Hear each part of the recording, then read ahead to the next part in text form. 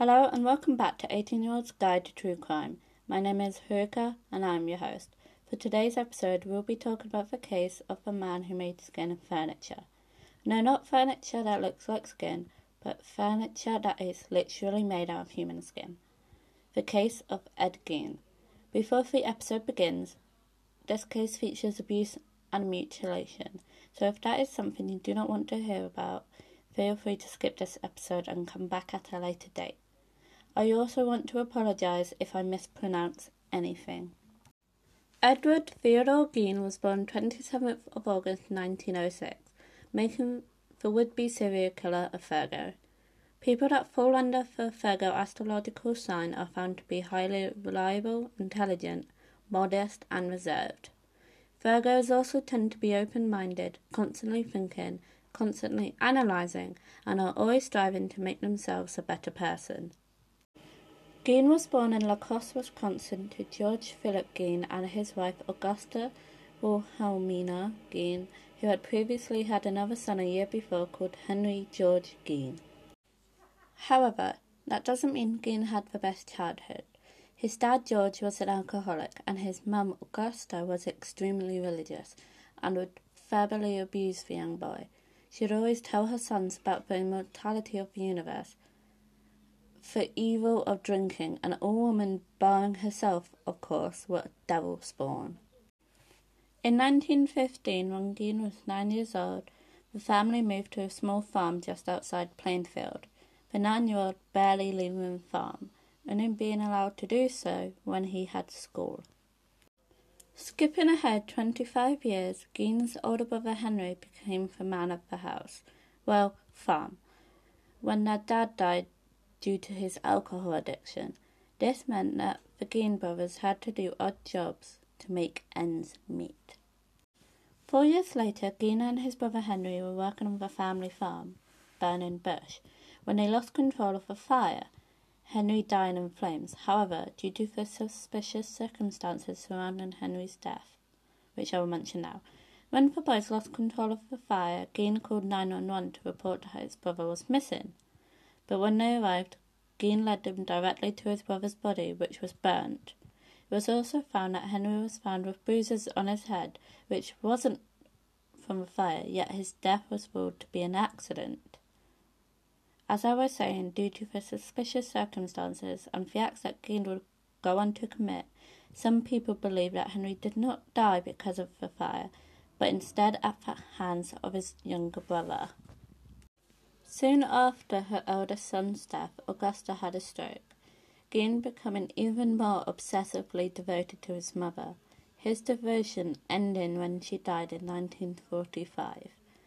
After his mother's death, Gein became a recluse, a hermit, close enough for areas of the farmhouse where his mother spent most of her time, the rest of the house fading away. That same year, Ed Gein found an interesting hobby. When the sun would fall and the moon would rise, Ed Gein would make his way into graveyards and dig up the graves, taking the body parts of any corpse that would remind him of his dead mum. He would then take body parts home and mutilate them, displaying them around the house as trophies, even turning one of these trophies into a corset. I'm going to pause this case quickly to talk about Victor Travis and Ray Burgess, who were hunters, and on November 1st, 1950, Victor left his wife to meet up with Ray and go hunting for deer, which is something the two of them did often. The two of them would go to a bar and leave at 7 p.m. Little did the men know this would be the last time anyone would see them.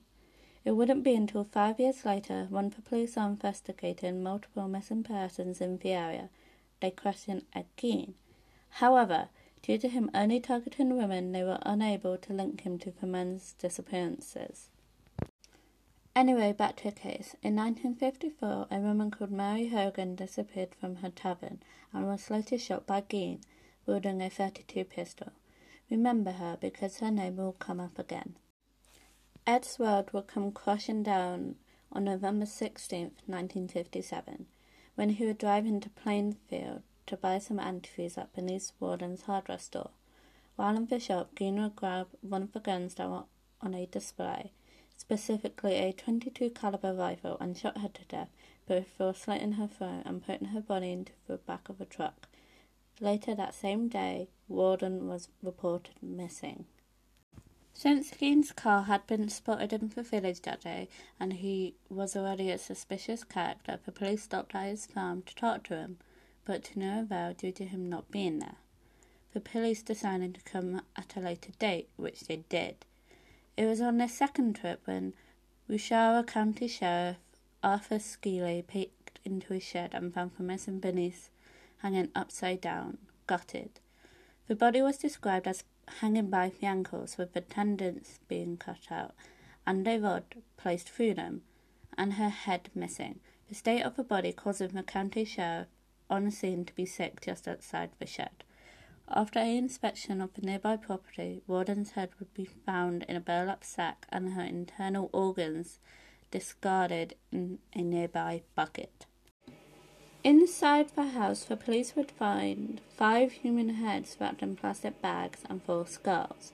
If you guys have heard of Leatherface or seen the horror film Texas Chainsaw Massacre, the next bit might sound a bit familiar. Along with the human head and skulls, the police found 10 death masks, which are made by removing the hair and the face from a human head.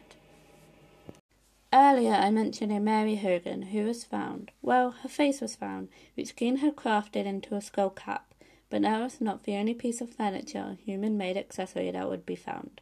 Police found multiple chairs and lampshades made from human skin, 4 noses, 2 different sets of lips, a belt that was purely made of female nipples, and a collection of genitals that belonged to the female body. 2 of the vulvas in Gein's collection was later found to have belonged to teenage girls, which police concluded that Gein had most likely killed. On the stove in the kitchen, a saucepan was found, and inside was Bernice Warden's heart. There was also a bin made of human skin and skulls, which were attached to bedposts, and after even further inspection, bowls that were made of the crown, which is the name of the top of your skull. When he was arrested, Ed Gein admitted to killing Bernice Warden, but said all the home-crafted furniture was made from bodies that he robbed from 2 nearby graveyards, the Plainfield Cemetery, the Spiritland Cemetery in Portage County, and the Hancock Cemetery. He also admitted to killing Mary Hogan on December 8, 1954. At first, the police did not believe Gein's stories regarding him grave robbing. However, when they opened the caskets belonging to Eleanor Adams and Mabel Everson, both were found empty. Gein saying he wasn't exactly all there when he robbed the graves, as he was in a daze. According to Gein, he returned some bodies to their resting places after feeling remorse, but we do not know if this is true or if it is a lie created by Gein. Something really odd Gein did was he would dress up with the body parts he had collected, a death mask covering his face, a skin shirt which included a woman's breast, and a vagina covering his genitals, along with panties. Then he would dance around the farm at night. Gein was not a hunter, but gave packages of venison to his neighbours, which was later found to be human meat, which sickened the community. Based on this, the police believed Ed Gein would also take part in cannibalism, but could not prove it. In January 1958, Gein was committed to Wisconsin Central State Hospital for the criminally insane at Walpen, which he stayed for 10 years. However, in November 1968, in a bench trial, Gein was convicted of murder in the first degree for Warden's death, but was later found not guilty due to insanity because of his schizophrenia diagnosis.